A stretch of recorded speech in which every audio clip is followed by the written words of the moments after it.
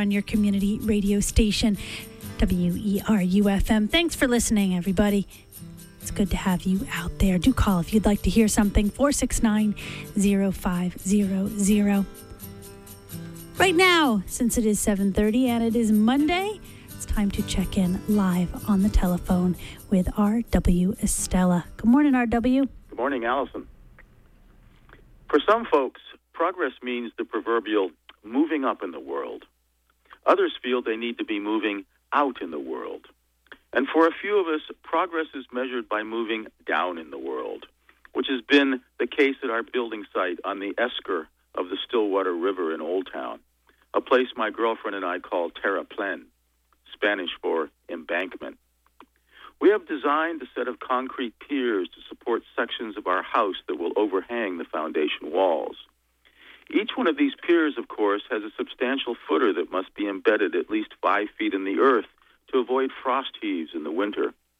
The column of the pier is 12 inches in diameter, and therefore, by simple construction calculation, the diameter of the footer needs to be at least twice as wide, or a minimum of 24 inches in diameter.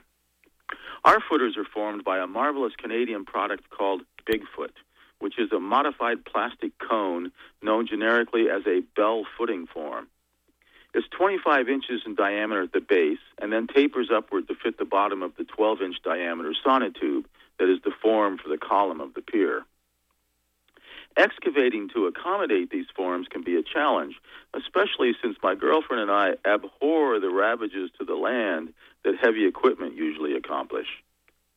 We could have used a bucket loader and created gigantic holes and torn up lots of our woods to create our piers, but we opted to do them by hand instead. Well, we didn't do them exactly.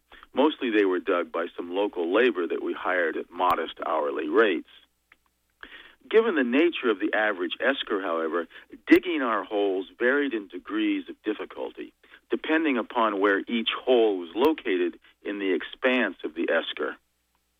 Of the 8 holes, about half were in the band of sand, the other half made for much determined effort, as a brief and shallow strata of sand would lead to one of gravelly sand, which in turn would lead to one of small stones, and then not so small stones, and finally small boulders that required 2 people to extract from the burgeoning hole.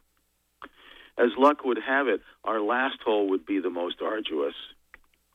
Most really valuable tools have a number of characteristics, among which might well be the range of tasks the tool is able to accomplish. For several of the holes, one of our laborers has been an Australian who's attending the University of Maine in Orono as a wildlife ecology major. We'll call him Twig.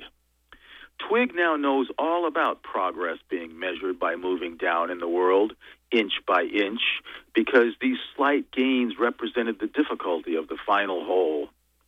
Toward the end, Twig would be stooped over in the hole, scratching together little piles of rubble from the bottom of the hole into a 2-gallon bucket, then rise to empty the bucket outside the hole.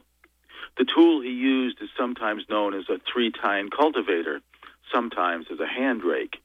Its total length is 10.5 inches, with a handle 5 inches long and 3 metal forks 3 inches wide and 5.5 inches long. It weighs about 10 ounces. The American Heritage Dictionary, 5th edition, contains several definitions for the word rake, including nouns, transitive verbs, and intransitive verbs. They are derived from several different languages.